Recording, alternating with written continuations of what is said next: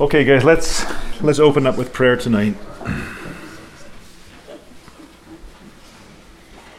Theology is doxological, and we can only approach theology correctly in a posture of worship in prayer. So let's pause tonight and let's recognize Almighty God in our midst. Almighty God, unto whom all hearts be open, all desires known, and from whom no secrets are hid, cleanse the thoughts of our hearts by the inspiration of thy Holy Spirit, that we may perfectly love thee and worthily magnify thy holy name, through Christ our Lord. Amen.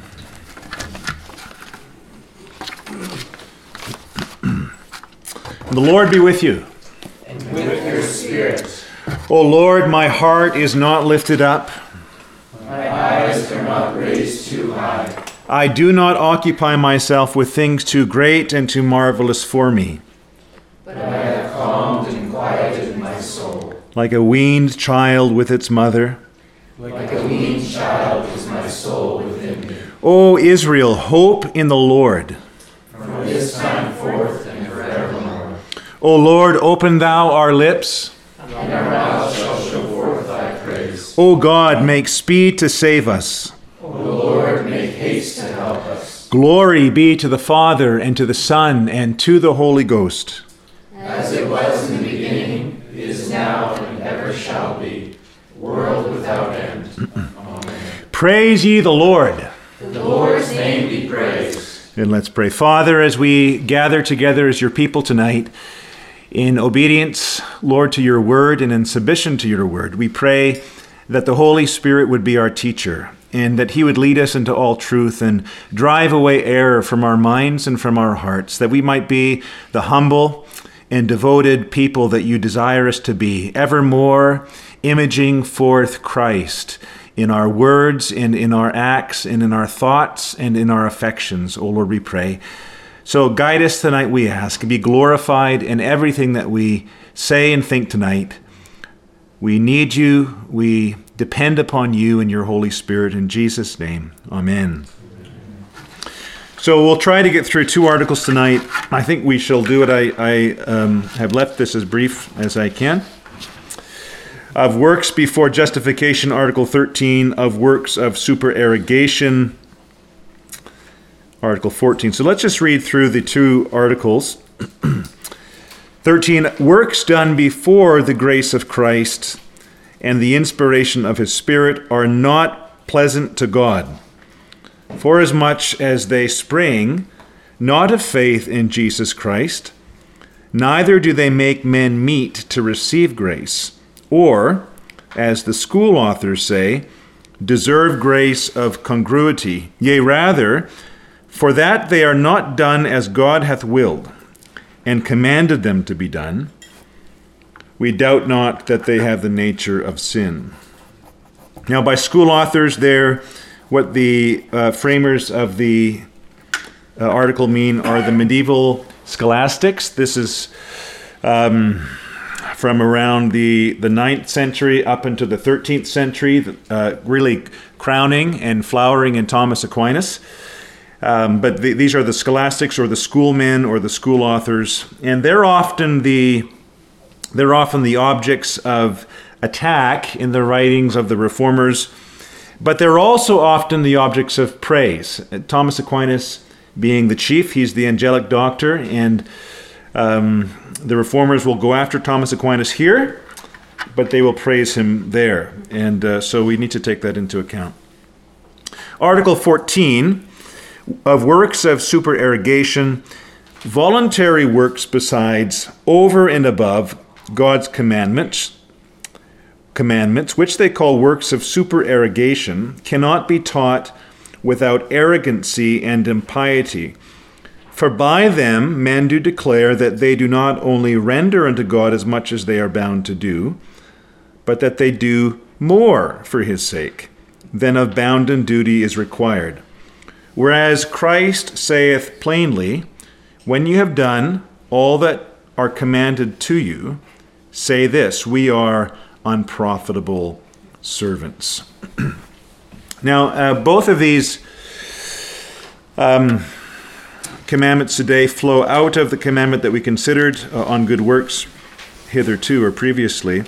But I just want to go over again the teachings of Trent that they're responding to. There's three statements here. Trent, once again, was the quote-unquote ecumenical council that was a response to the Reformation. So we have the Reformation 1517. This is again, right, this is the quincentenary year. This is Reformation 500. And this is our chance to celebrate.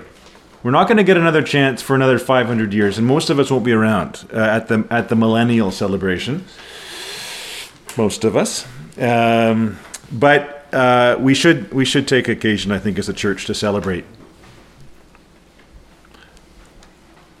Reformation 500. Well, in response to the Reformation, the Roman Catholic theologians and clergymen began the Council of Trent, which went on for a number of years, very late in response to the Reformation, and they rebutted just about everything that the Reformers had to say. ABC. A, if anyone says that justifying faith is nothing else, so this is official Roman Catholic doctrine. It's never been repealed. If anyone says that justifying faith is nothing else but confidence in the divine mercy, which remits sins for Christ's sake alone, let him be anathema. Let him be accursed. If you are hoping in nothing but the blood of Jesus, you are to be accursed. This is Roman doctrine. B, if anyone says that grace, whereby we are justified, is only the favor of God and nothing else, let him be anathema. C, if anyone says that all our works done before justification are truly sins or merit the hatred of God, let him be anathema. Now, it's the third point here that is the immediate statement of Trent that the articles are responding to. According to the Church of England, every work done before the inspiration of his Spirit, before the works of the grace of Christ, are simply not pleasing to God. They have nothing about them that pleases God. Now you'll note here that phrase, the inspiration of the Holy Spirit, which we pray tonight. That's the collect before our communion service, that we may perfectly love thee and worthily magnify thy holy name. Because the Reformers believe that holiness only comes by the authorship of the Holy Spirit. The Holy Spirit is the only one who breathes himself into us to create holiness. It's not resident in us. It's not native to us. It's only the gift of God. And that's why Paul will say very clearly when he's describing the holy life of the Christian that it's the fruit of the Spirit. That if we're to have, by the way, it's very interesting, the way that Paul phrases that. When in the Greek there, it's in the verb's in the singular. The fruit of the Spirit. It doesn't say the fruits of the Spirit. The fruit of the Spirit, and then he uses a singular verb, and I don't want to carry that too far. But some of us suggested that it ought to read, the fruit of the Spirit is love, and then a colon. And then following that, all these attributes that are characteristic of the love of God, which is the fruit of his Holy Spirit. Joy, peace, patience, kindness, goodness, faithfulness, gentleness, and self-control. All of those belong to the state of love. But holiness is love. Holiness is the love of God in our hearts. Love to God, love to man. And that is the fruit of the Spirit. Only the inspiration of the Spirit can create that in us. And without that working of the Spirit in us, without the state of grace, that is the new birth or regeneration, simply put, nothing, absolutely nothing in this life is pleasing to God. Now, I just want to say that this is a very difficult doctrine for unbelievers to accept. It's a very difficult doctrine for most Christians to accept. And I think it behooves us tonight to be honest with that and to face that and to kind of look inside ourselves and ask, are we willing to surrender our judgments to Scripture in this regard, that outside of Christ there is nothing pleasing to God? Now, a couple things that I want to look at. You'll notice on page 2 that I've given us a rather lengthy quote from Calvin, and I've stitched this together. From the Institutes, and I want to read through this. I want to read through we'll look briefly at what the prayer book has to say, and then we'll talk about common grace and what that means, and then look at a couple challenges to Article 13, namely Cornelius and Ahab. Two things that I want to consider here. And then we're going to maybe open it up for conversation tonight. The Roman doctrine that outside of Christ and of grace and before regeneration, humanity can please God with their works is rooted necessarily in a low view of human sin and a low view of God's law. That is, the high vaulting demands of the righteousness of God's law are not considered in the way that they ought to be considered. For if they were, no one would truly say that by ourselves and without the grace of God, without the Spirit of God, we can offer pleasing works to God. They're simply not understanding how demanding the law of God is to us as individuals, nor are they understanding the effects of human sinfulness. What happened, you'll note there, before we look at Calvin and a scripture here tonight, you'll notice in that Article 13, we see this grace of congruity coming from the school authors.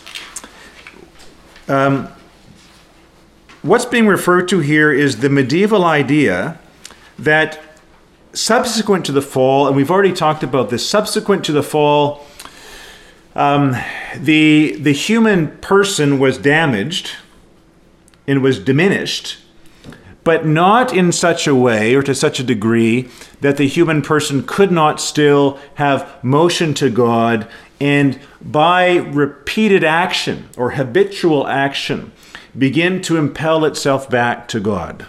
This is the idea. So it's rooted in the idea that the fall damages us, but it does not destroy us. That is our ability to move to God. That is quite plainly, a low view of human sin. And I want to look at Romans 13 with you. Romans 3.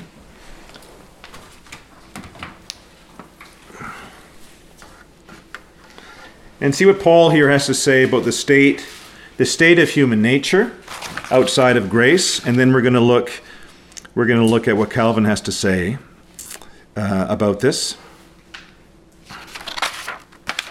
Romans chapter 3, and this is the well familiar verse. Someone want to read that for me? Romans chapter 3, 9 to 18. Actually, let's go right through to 9, verse 20. 3, 9 to 20. Who can read that? Sure. What then? Are we Jews any better off? No, not at all. For we have already charged that all, both Jews and Greeks, are under sin. As it is written, none is righteous, no, not one. No one understands. No one seeks for God. All have turned aside. Together they have become worthless. No one does good, not even one. Their throat is an open grave. They use their tongues to deceive. The venom of asps is under their lips. Their mouth is full of curses and bitterness.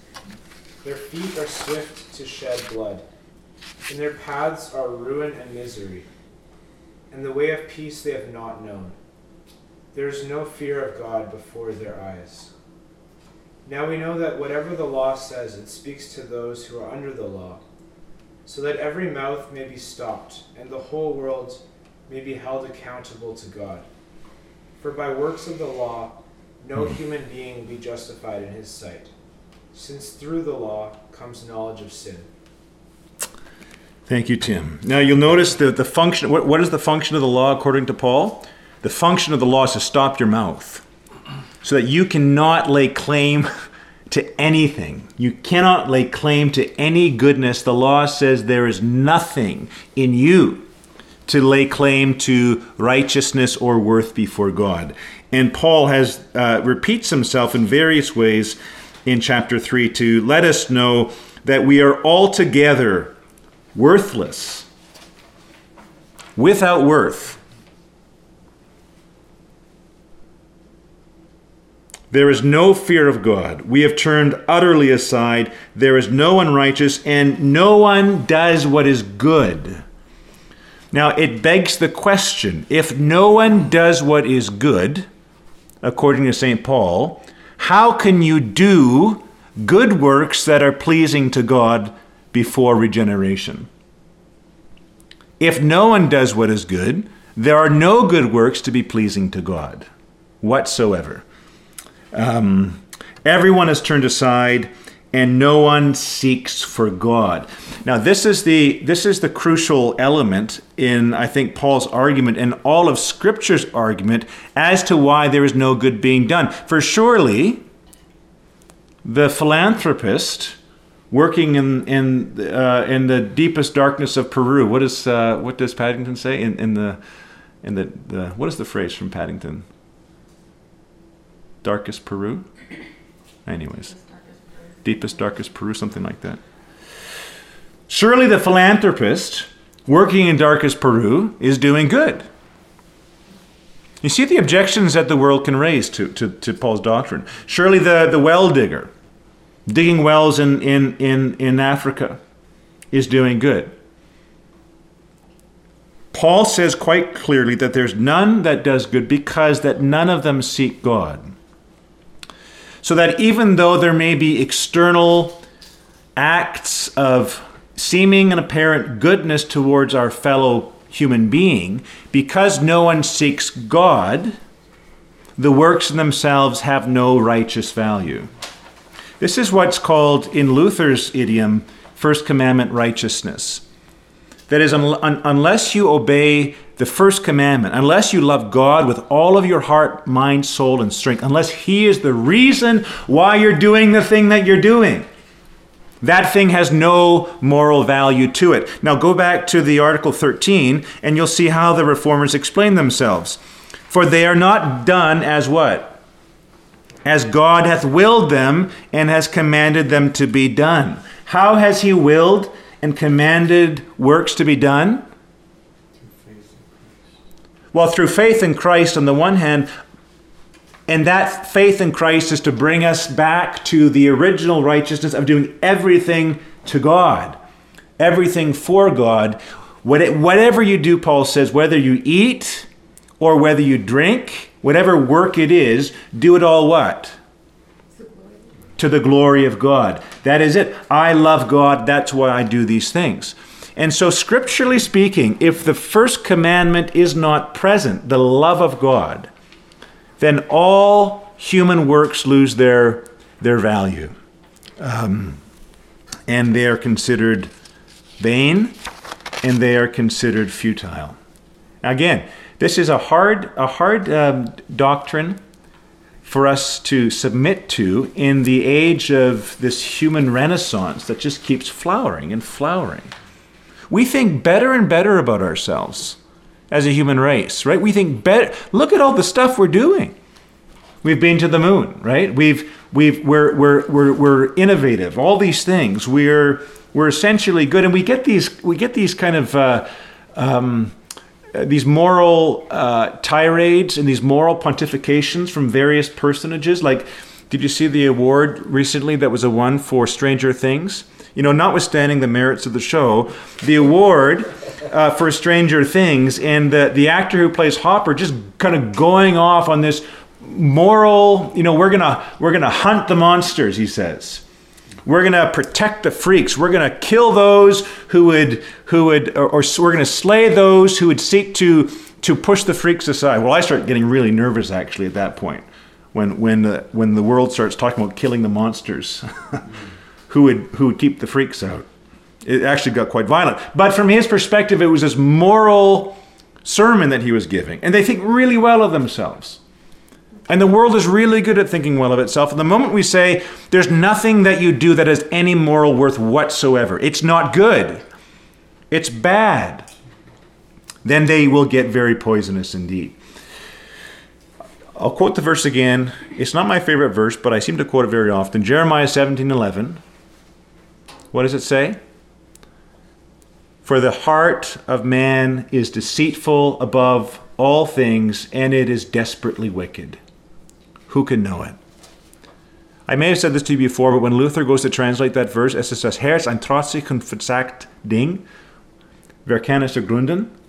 Trotzig und verzagt. It's defiant and it's despairing. It is so deeply wicked that it looks down upon itself and it has no hope whatsoever because the pit is so bottomless. That's human nature. And we need to come to terms with that as a church. We need to accept the biblical doctrine, and we have to preach it. I have to preach it. And I beg you for prayers, for courage to preach it, because it's really hard to do. It's really difficult in this world to say those things. But unless the world's confronted with their need, then the gospel becomes a Band-Aid only.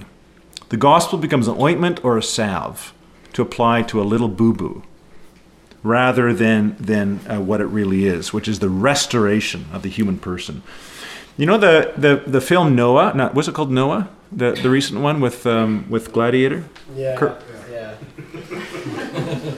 Yeah, terrible movie, right? It's all kind of suffused with this Jewish Kabbalistic mysticism and whatnot. But there's a scene in there. There's a scene when Noah comes down into the human camp, and it's just devilish. They are devouring each other.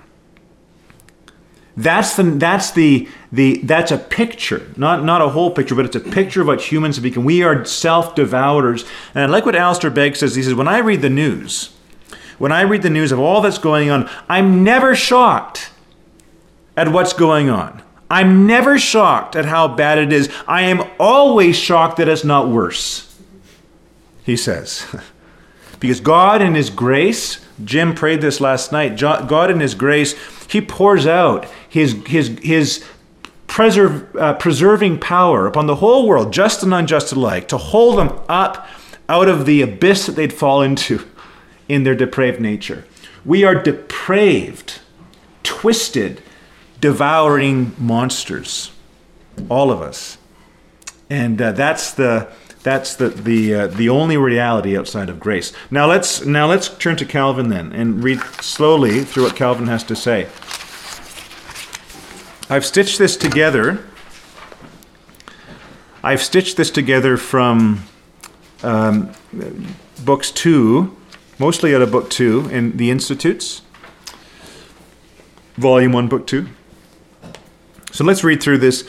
Calvin says, "This saying from Augustine pleases me,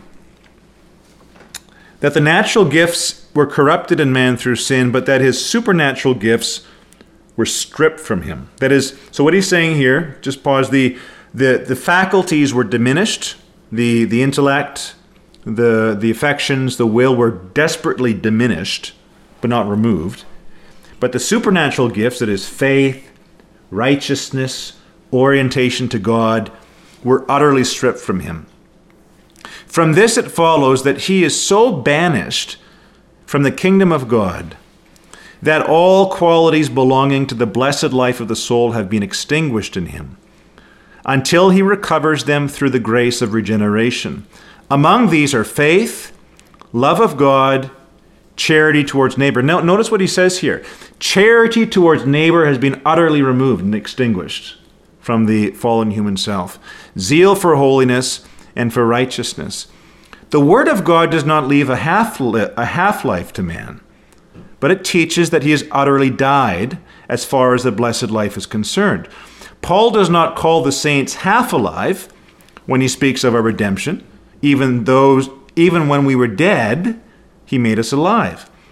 He does not call upon the half alive to receive the illumination of Christ, but those who are asleep and buried. In the same way, the Lord himself says, "The hour is come when the dead rise again at his voice." Man is half alive, they say, therefore he has something safe. Of course, he has a mind capable of understanding, even if it may not penetrate to heavenly and spiritual wisdom. He does have some judgment of honesty. He has some awareness of divinity, even though he may not attain to a true knowledge of God. But what do these qualities amount to? The mind of man has been so completely estranged from God's righteousness that it conceives, desires, and undertakes only that which is impious, perverted, foul, impure, and infamous. The heart is so steeped in the poison of sin that it can breathe out nothing but a loathsome stench. But if some men occasionally make a good show, their minds nevertheless ever remain enveloped in hypocrisy and deceitful craft, and their hearts bound by inner perversity. A man may be puffed up and pass off hypocrisy as righteousness, but after he is compelled to weigh his life in the scales of the law, he discovers that he is a long way from holiness and is in fact teeming with a multitude of vices with which he previously thought himself undefiled. So deep and torturous and the recesses in which the evils of covetousness lurk that they easily deceive a man's sight. The apostle has good reason to say, "I should not have known covetousness if the law had not said, 'You shall not covet.'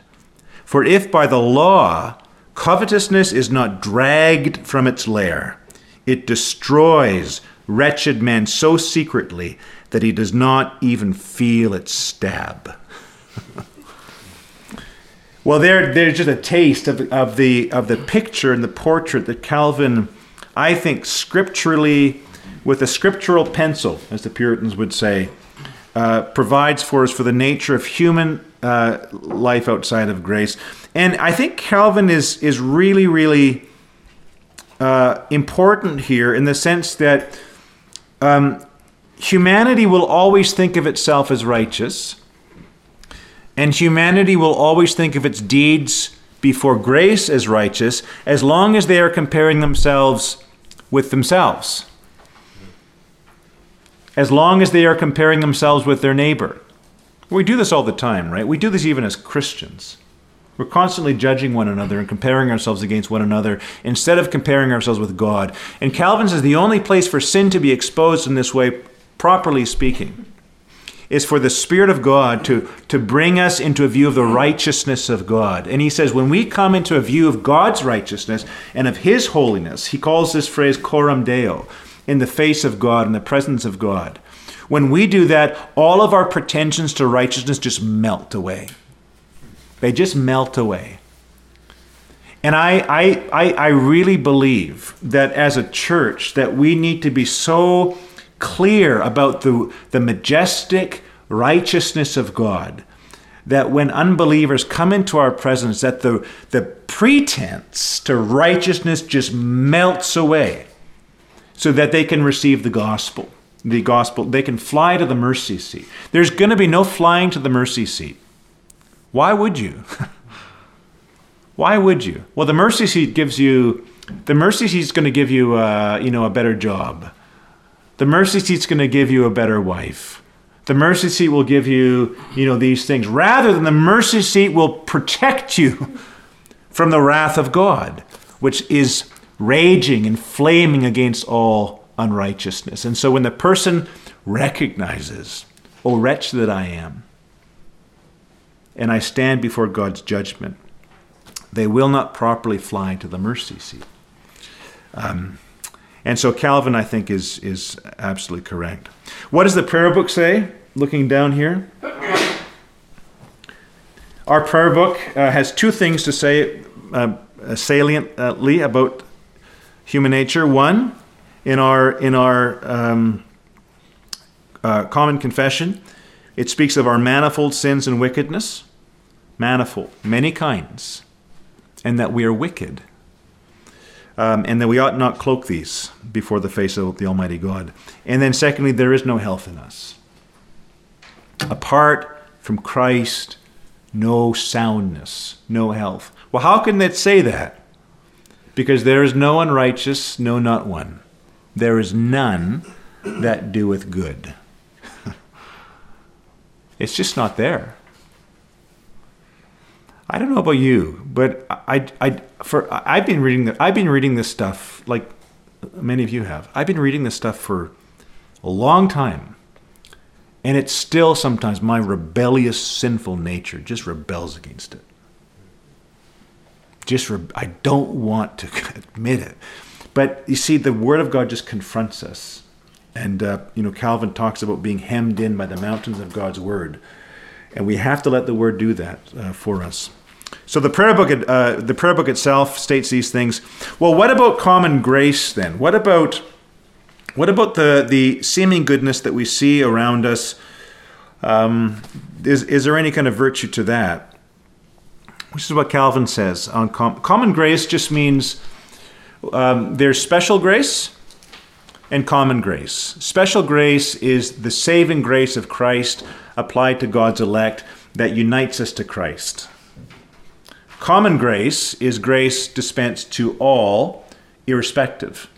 And so the Bible teaches, again, I've already stated this tonight, but just again, that everyone in this life receives the benefits of God's grace.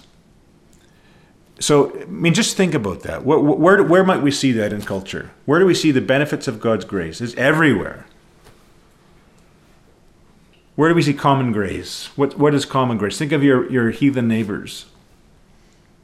I've got a neighbor. I was just going to say common grace is shown anytime an unbeliever does something that is good for somebody else. Anything that's, yeah. Anytime that a selfless act is performed, yeah, it's common grace. It's common grace. Brushing off your car in the snow. Brushing off, yeah, the fact that... Or, I could actually say, anytime that our neighbor does not kill our other neighbor, it is the common grace of God. Yeah.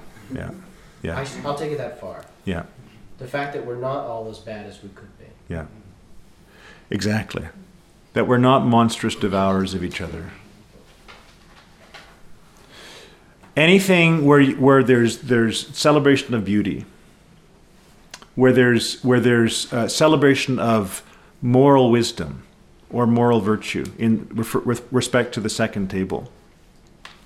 Anything where there's order, government, laws, police forces. John is a living example here of common grace and special grace.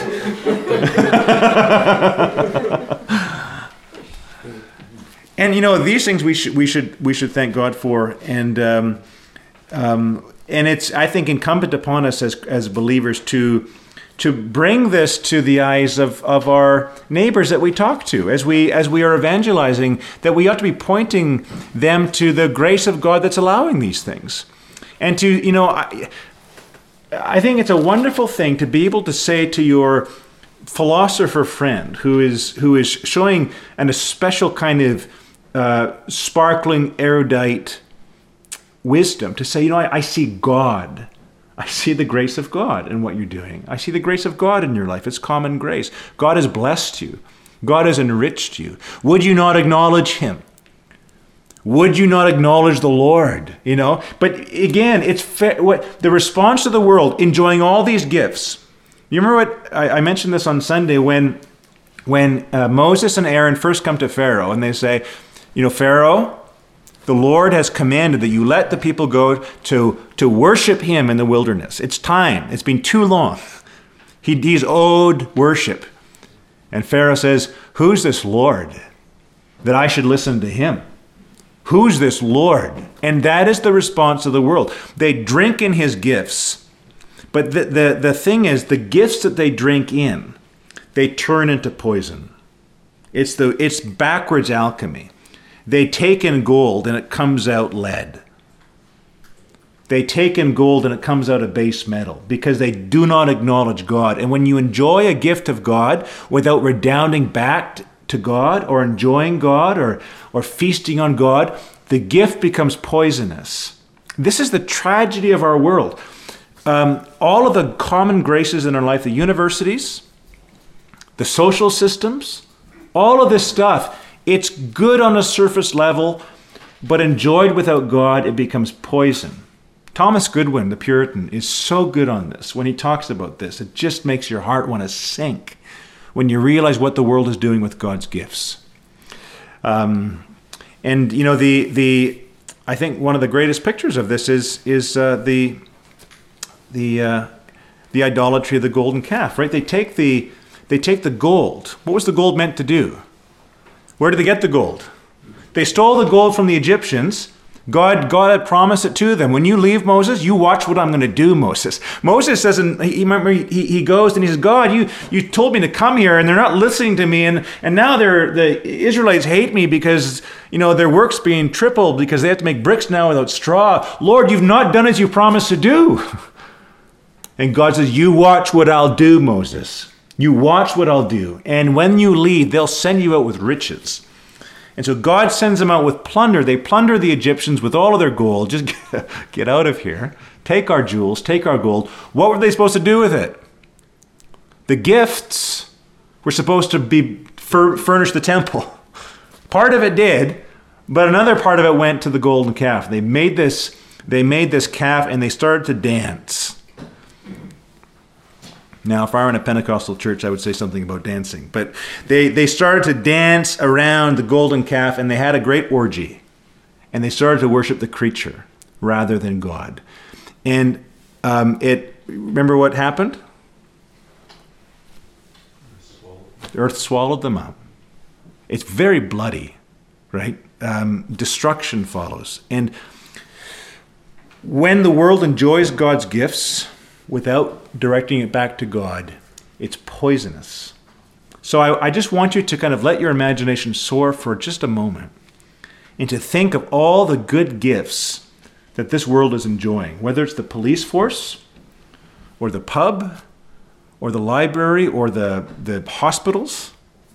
They're just enjoying it and they're claiming it as their own. They're plagiarizing God. God wrote it, but they're saying it's ours. And all of it. See, we tend to think that sin, the murder and theft, all these things, that's what is going to, and it does invoke God's wrath. But these things invoke God's wrath too, and it's rottenness. It's just rottenness. Boy, we have to think more about this. So, what does Calvin say about common grace? Let's read this. Chapter 4. Whenever we come upon these matters in secular writers, let that admirable light of truth shining in them teach us that the mind of man, though fallen and perverted from its wholeness, is nevertheless clothed and ornamented with God's excellent gifts. If we regard the Spirit of God as the sole fountain of truth, we shall neither reject the truth itself, nor despise it wherever it shall appear, unless we wish to dishonor the Spirit of God.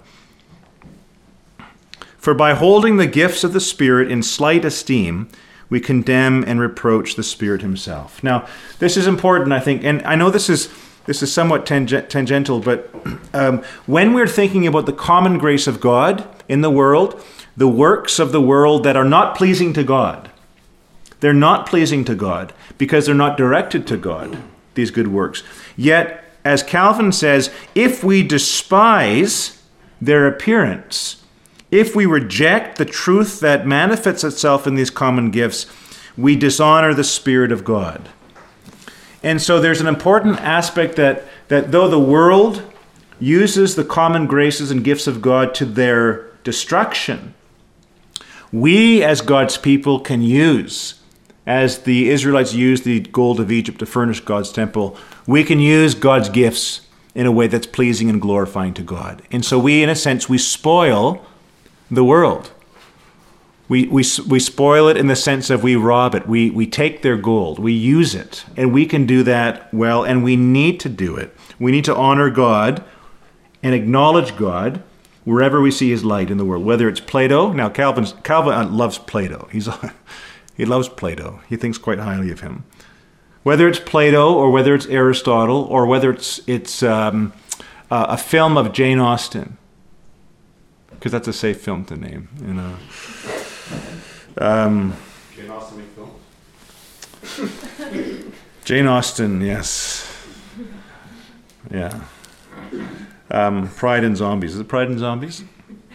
Whatever it is, if the Spirit is manifesting the goodness of God, it is incumbent on the people of God to acknowledge it and to enjoy it in a way that the world cannot. And there's just something kind of subversive about that.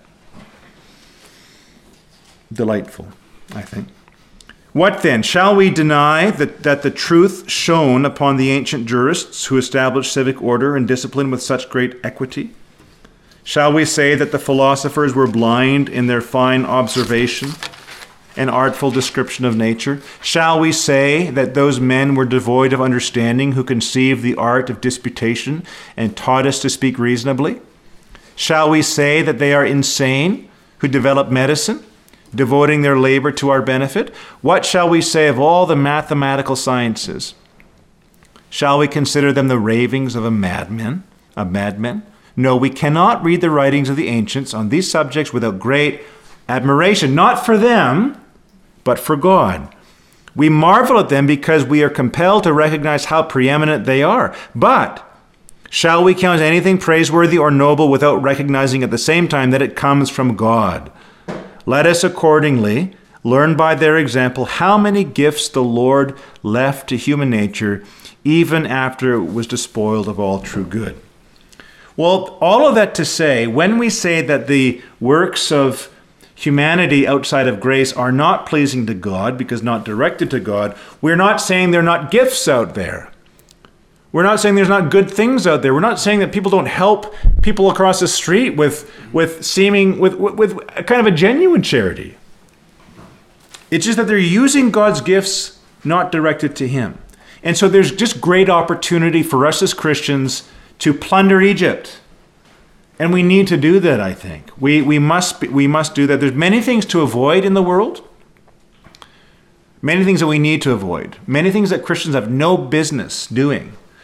But there are many things that the world has that we need to recognize and enjoy as believers. And I think this doctrine here protects us from an insularism and a provincialism that is woefully ignorant and woefully unnecessarily distasteful to the world. This kind of isolationism that Christians invariably get into. I grew up with it. A kind of a holiness isolationism that would not regard what the Lord had given in common grace. And it dishonors the Lord. It dishonors the Lord greatly. And so we have to be open to this. And I do think, as an aside, that when we can speak to our neighbor about what God has given them, God's blessed you with gifts. It is an avenue of evangelism that few of us use. Why not go to our neighbor who's done something really well in that sense and say, God has blessed you. God has given you incredible gifts. Let your neighbor know that you see the gifts of God in their lives. When I see you, I see the gifts of God. Let's just bring God into the picture. And then let them know that it's pushing them to destruction at the right moment. Okay, guys, can we do two things briefly? I know that I said I had little to say and I've been pontificating quite gustily, but can we just look at Acts 10 on Cornelius? I think this deserves our attention because it is seemingly contradictory to what we're talking about tonight. By the way, I need to correct myself. Last week, or last time we met, I talked about the scriptural prayer, I'm not worthy of the least of thy mercies. And I mistakenly attributed it to the parable of the tax collector and the Pharisee and the tax collector, whose spirit was that very prayer. He would not lift his eyes to heaven but beat his breast. But the prayer actually comes from Jacob. That's Jacob's prayer, and it's a good prayer. I'm not worthy of the least of thy mercies. Something that we ought to be praying routinely. Okay, Acts 10. At Caesarea there was a man named Cornelius, a centurion of what was known as the Italian cohort, a devout man who feared God with all his household, gave alms generously to the people, and prayed continually to God. About the 9th hour of the day, he saw clearly in a vision an angel of God come in and say to him, Cornelius. And he stared at him in terror. And he said, What is it, Lord? And he said to him, Your prayers and your alms have ascended as a memorial before God. And now send men to Joppa and bring one Simon, who is called Peter. He is lodging with one Simon, a tanner, whose house is by the seaside. When the angel who spoke to him had departed, he called 2 of his servants and a devout soldier from among them, those who attended him. And having related everything to them, he sent to Joppa. Peter, just to kind of fast forward, is the 6th hour. This is at noon. He's praying, and he sees the sheet come down to him with the pig front and center. The Lord says, Rise, Peter, kill and eat. Then Peter goes forth to meet with Cornelius. And fast forward to verse 25. When Peter entered, Cornelius met him and fell down at his feet, worshipped him. But Peter lifted him up, saying, Stand up. I too am a man.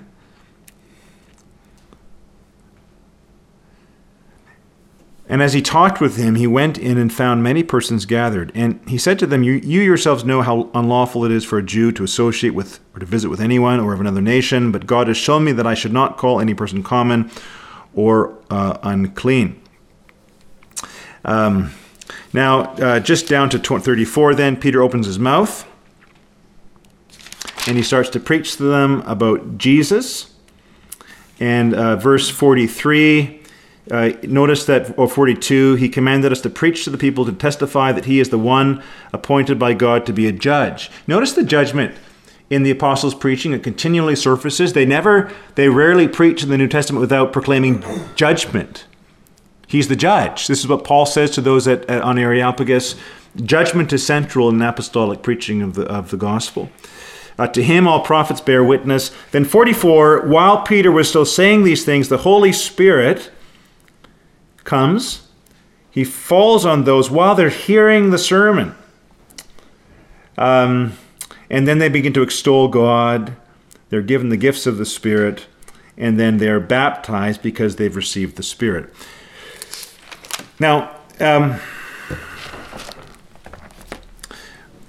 I bring this up because it seems as if the alms, that is the good works of Cornelius, prevent or come before the giving of the Spirit of God. But if you'll notice our article tonight, that outside of the inspiration of the Spirit, before the grace of Christ, that is the regeneration of the Spirit of the individual, nothing can be pleasing to God. How is it then that Cornelius, before grace, can have alms that rise up to God as a seeming condition for the mercy through his gospel? Well, I'm going to read what Calvin says, okay? Number 7 there. Calvin on Cornelius.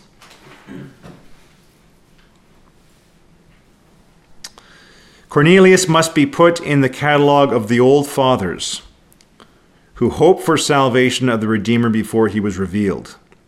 Augustine thinks as we do, who affirms plainly that Cornelius could not pray unless he had faith.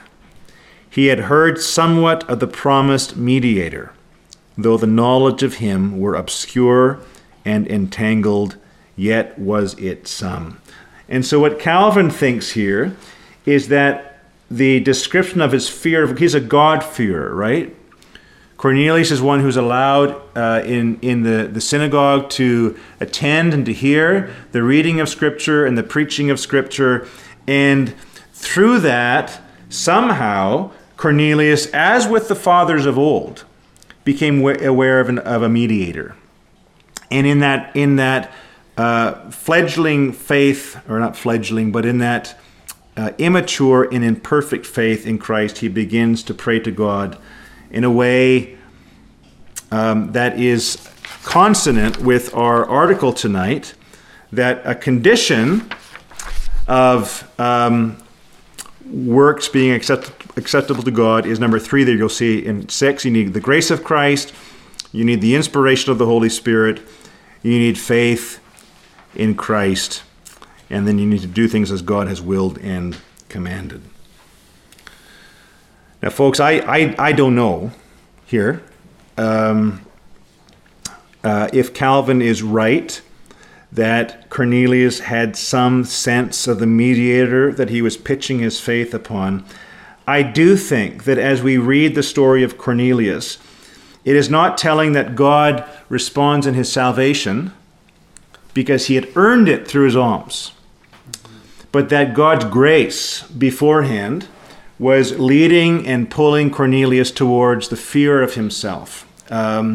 And that the alms that he did, whether in prayer or in good works, were a result of common grace here. That's simply all that I will say about that. You may have something else to say. We can open that up for conversation. They weren't meritorious for salvation. Well, God isn't responding to him. God isn't responding to him because he did something.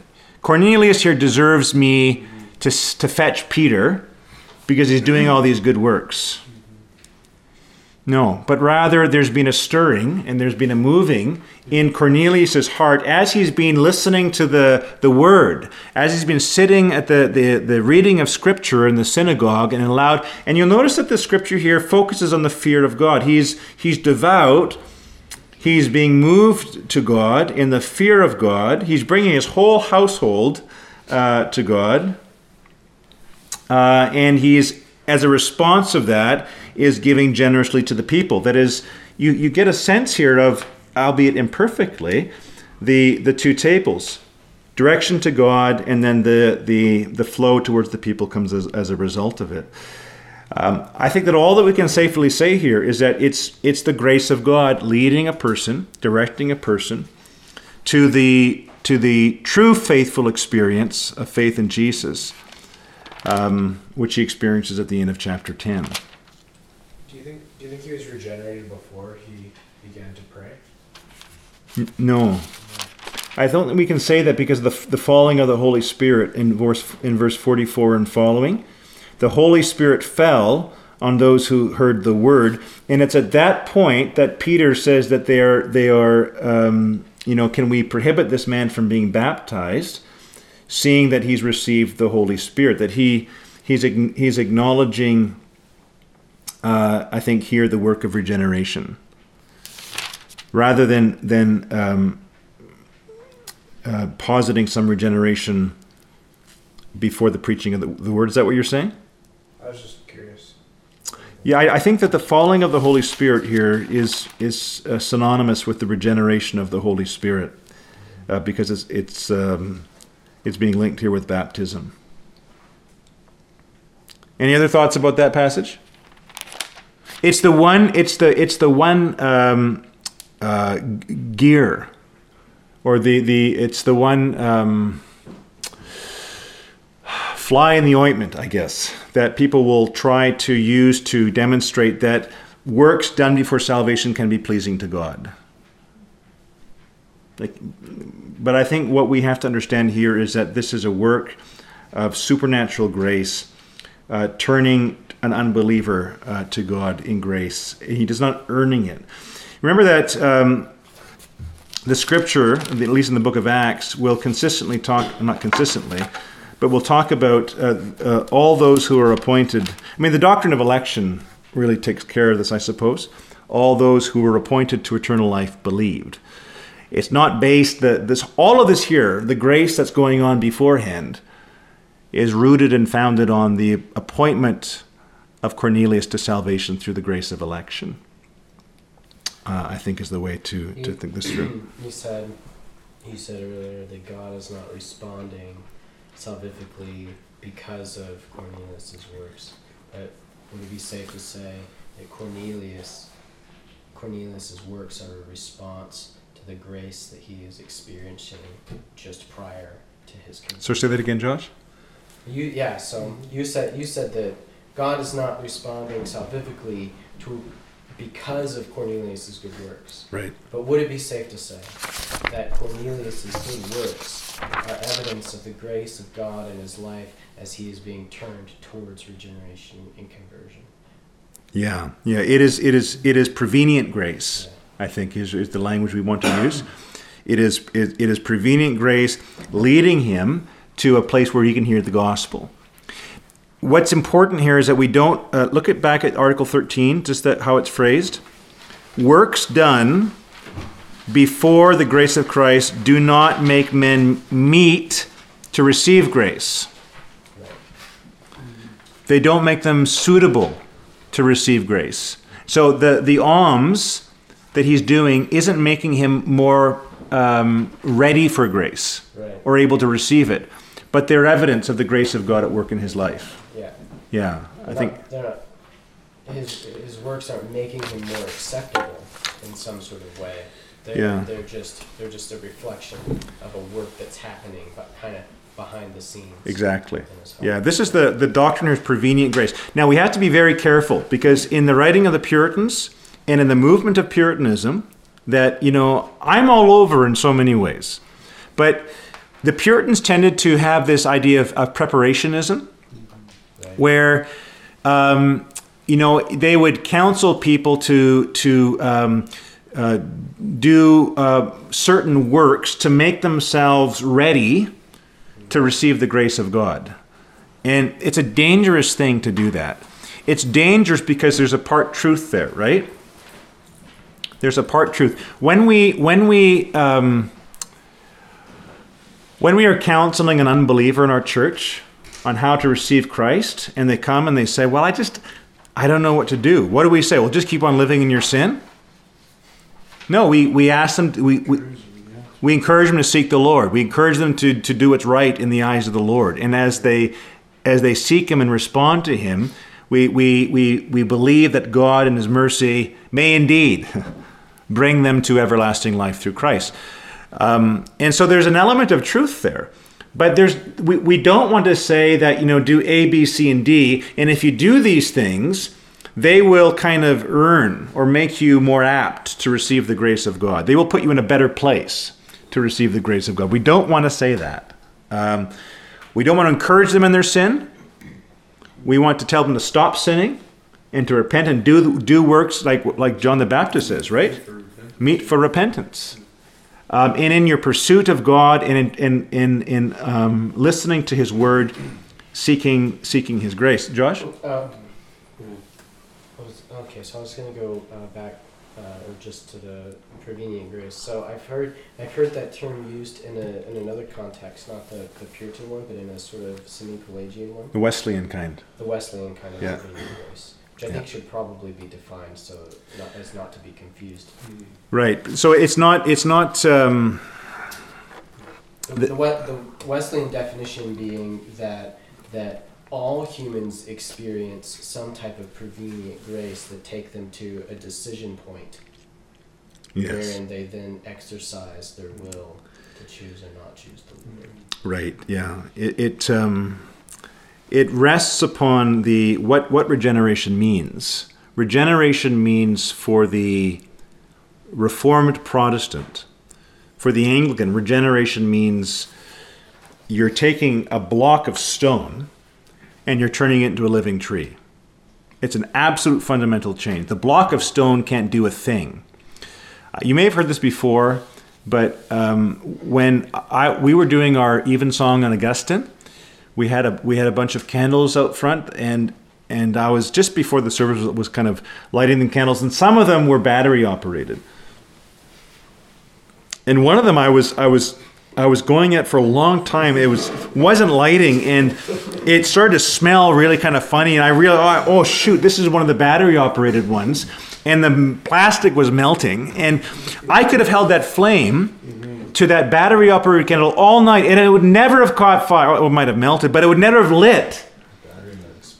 What needed to happen was that the whole thing, right, needs to be changed. It needs to be a different kind of candle for the fire to come. And that's the sense that regeneration is a new, all things are new, Paul says. Behold, all things are new. The old man has passed away, you become new. It's a new creature. Transformation. Utter transformation. But not like bullfrogs and butterflies, they've both been born again. As kind of lovely as that song is. For those of you who don't know for those who grew up in the 80s, you know bullfrogs and butterflies, they've both been born again, right? Because there's continuity. The biblical message of the gospel is that there is a striking discontinuity about the old man and the new man. Right. Yeah, we're not a new nature. We're not a caterpillar. It's not mending. Right? It's not transforming the sense of like you're going to cocoon and then you become better. Yes. Yeah, no, not like that. It's a new nature, fundamentally different. The metamorphosis occurs after regeneration, where we are sanctified. We grow our wings. And we change, and we grow in assurance, and our faith grows. Yes. We Yes. metamorphosize into the Yeah. expression. Regeneration makes us the caterpillar. And I cocoon. I myself cocoon once in a while. Myself, I just need to cocoon occasionally. John, would it be safe to say, as I'm listening to it, I'm thinking of these the good works that natural man does without God.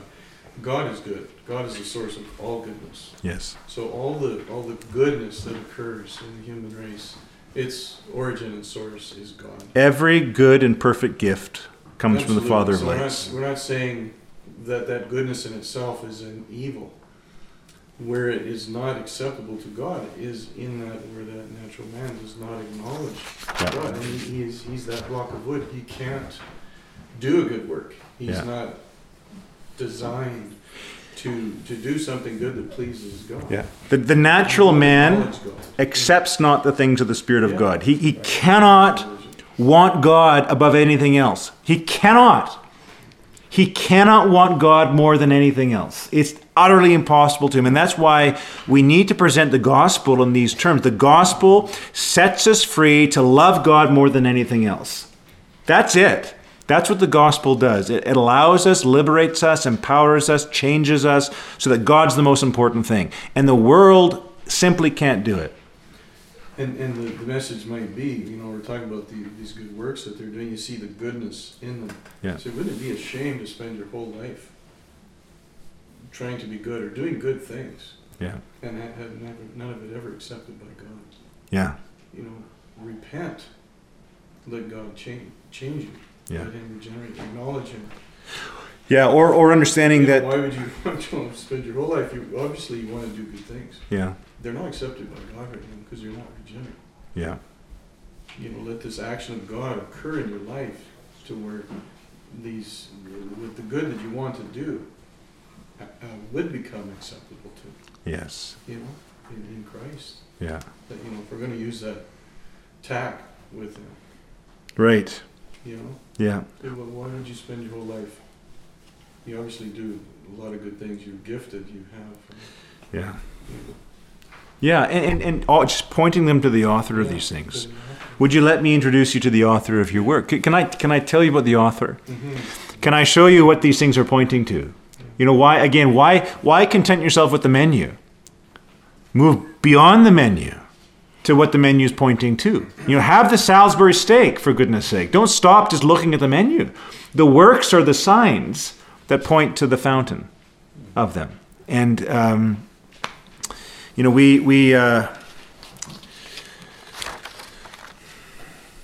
yes. I'm going to stop there, guys. It's 8:45. I'm sorry. Is there anything that... Oh, you know what? We need to go back to Article 14. Can we just burn through this? what is Article 14 talking about? Works of supererogation, which we've been talking about for so many weeks now. Works of supererogation had to do with states of life, that the Roman Catholic Church understood that some states of life, which aren't required, but are optional for believers, have more recompense and more reward to them. They're not commanded to us. Now, can you think of something in Scripture where they might get this from the Apostle Paul, saying, I don't command this, but it's a good thing if you do it. Don't marry. Yeah, virginity, right? And so this is one example of a state of existence, a state of life that the Roman Catholic Church began to see as it's not a commandment, right? It's not part of God's... Just amped up super asceticism. Yeah, it's all those forms of asceticism, various stages of extreme. You know, like Simon Stylite, he lived in a pillar, right? He lived on the top of a pillar for years, and people would come and they would hoist food up to him. He stayed on this pillar. He got so rotten that maggots were falling from his flesh, and people would come and take the maggots as these holy things and use them to plaster on their body for grace and for healing. You know. But there you see extraordinary work. And what the sense was, because you have the moral commandments of God and his righteousness as demonstrated in the commandments of God, because these were above the commandments, you could actually do more than God required, and your righteousness would go into a treasury of merit. And if you were an individual who did much less than you needed to do, and you found yourself in a place where penalties from the church were laid upon you, penalties that are temporal, or penalties that are not eternal, but that are post existence or purgatorial, then you could take some of those extra merits, and the Pope, because he had the keys. The keys of the kingdom, by the way, is the proclamation of the gospel, right? When Jesus says, "I've given you the keys," it's the proclamation of forgiveness that he gives to the preachers of his word, or the proclamation of damnation. You bind sins and you loose people. You proclaim the gospel. But the Roman Catholic concept of the keys was that they could unlock the treasury of merit, where the extra graces were stored, and they could apply that to John, so that he could get some years off purgatory, or so that he could get some years off his temporal punishments, whatever was applied to him to do, or anyone, in response to their sins.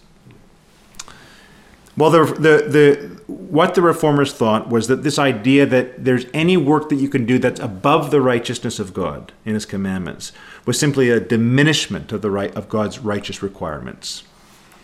God's perfect righteousness is displayed in his moral commands as we know it. Now, these are amplified in the New Testament, but any of those commandments in the New Testament can find a place, can be subsumed under the Decalogue. You name any of them, and we can find a place where they can fit in the Ten Commandments. Whether it's, I can say, love to God or love to your neighbor, right? You say pray without ceasing. Well, love to God, love to your neighbor. All of those commands find their place subsumed under the perfect display of God's moral righteousness as we know it. Because, of course, we don't see it all. We see a glimpse of God in Scripture. God has been pleased to reveal to us a glimpse of himself.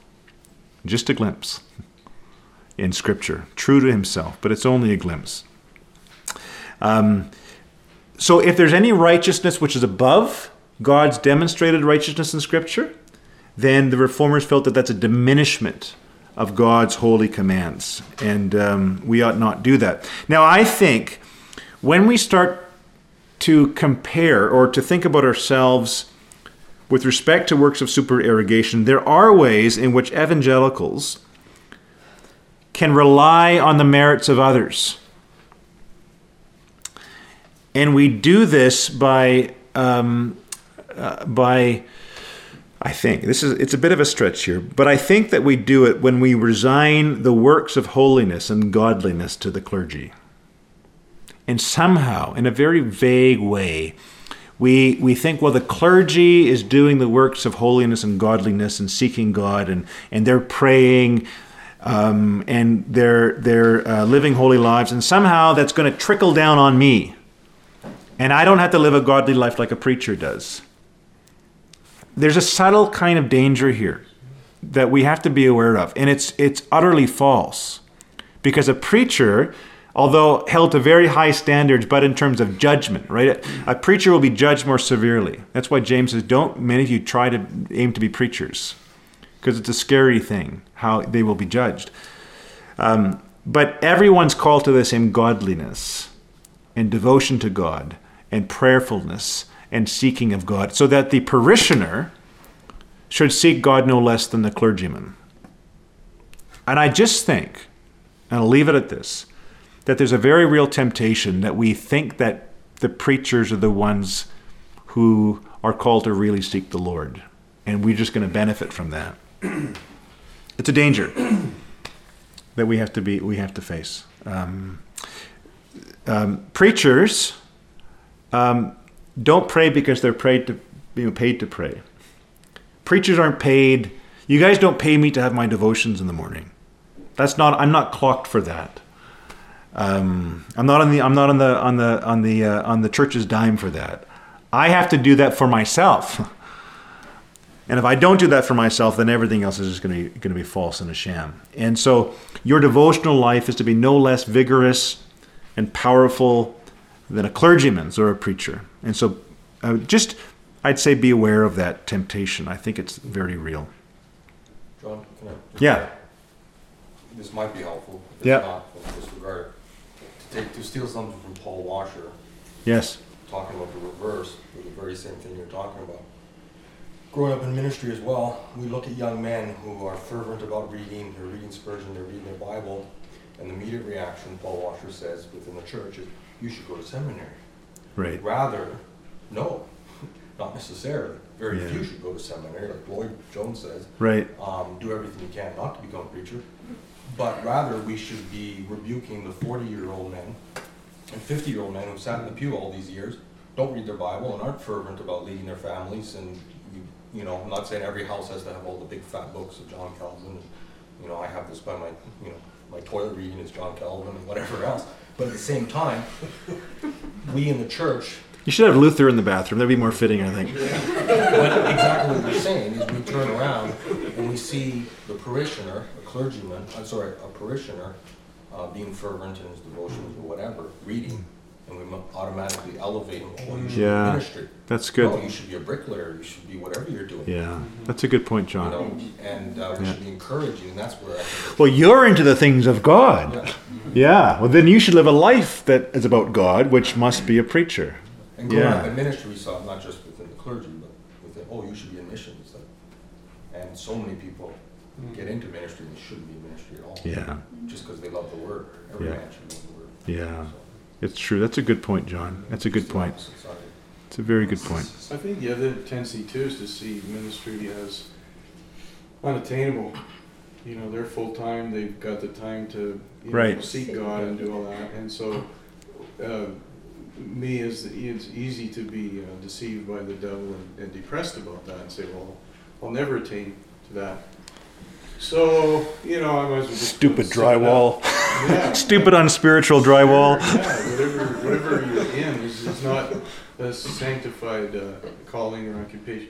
What I'm trying to say is the tendency is to become very discouraged because you'll never attain to this high level of the guy in the three-piece suit up there with the microphone strutting around thumping his Bible. That's not me. I'll never get there. So you let yourself off the hook and you don't obey Jesus Christ to be holy in your calling and to be fervent in seeking God as we are all called to be. So, you know, we don't bring ministry down like the office of the minister is not the same. We're all priests and kings unto God. We're part of that royal priesthood and holy nation, and we are all called to be perfect, even as our Heavenly Father is perfect. So because you see a minister, you can't let yourself off the hook and say, well, I'll never get there. And just go off and sin and just never put forth, never cooperate with the Holy Spirit to be sanctified in your own life. Same tendency. You'll never get as holy as the super. Right, as the I'll never get there. So, the martyr, the guy who Hold on. the guy in the pillar with maggots falling out of his wounds. So you'll think there's merit in the maggot or the bones or the whatever. Yeah. You just think you'll never get there. And you know the problem too with looking at different dimensions of this works of supererogation, looking to people to supply something for yourself. It's all taking your eyes off Christ.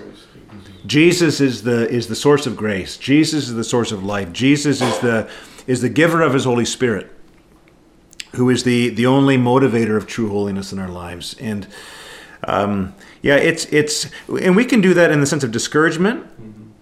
You know, you read the life of Hudson Taylor, and man, I'm never going to get there, right? But it's Jesus, it's the Lord. You know, there's a lovely hymn that I used to sing. It'd be great if we could learn it as a church. The tune may be kind of funky, but the sitting at the feet of Jesus, oh, what words I hear him say. Bless me, O my Savior, bless me as I sit low at thy feet. This wonderful experience of walking with the real present Jesus Christ each day, each morning, is very, very precious, and something that none of us should neglect any day. Jesus comes to us in the fullness of his person and all of his saving benefits to us every morning, every night. And he will make us holy in a way that we can't make ourselves. Not through striving. It's hard work, but it's Jesus at work in us. So let's. Any other thoughts or comments tonight before we? It's 9:00. Well, let's pray to the Lord Jesus tonight. Lord Jesus, we thank you that you are the Lord, the giver of life. We thank you for your righteousness. We thank you for your holiness. We thank you for your devotion to your Father, and that you invite us through your blood and through your broken body and through your risen victory. You invite us and you give to us everything that is yours. We thank you that all that is yours is ours tonight, and your life of holiness is ours tonight. And so we come to you in all of our brokenness and in all of our backwardness and in all of our failure. And we thank you and praise you, and we ask that you would continue, O Lord, to complete your work of holiness in us, making the crooked place straight, making, Lord, that which is warped and far from God, true and near to God. We pray. Do your work in us, and for Christ's church, O Lord, make us a true and a godly people, a peculiar church that shines like a city on a hill. We pray, by the inspiration of your Holy Spirit. And Father, finally, help us tonight to acknowledge your gifts wherever they exist in this world, and in acknowledging them, to use them for your glory, and also, Lord, to speak words of gospel hope to our neighbors who are using your gifts ignorantly and to their destruction. O Lord, we pray. In Jesus' name, amen. Amen. Well, we're at number 14. We've only got, how many to go now? We're not even halfway there. 25 to go. 25. So much more good truth to study. So much more good truth to study.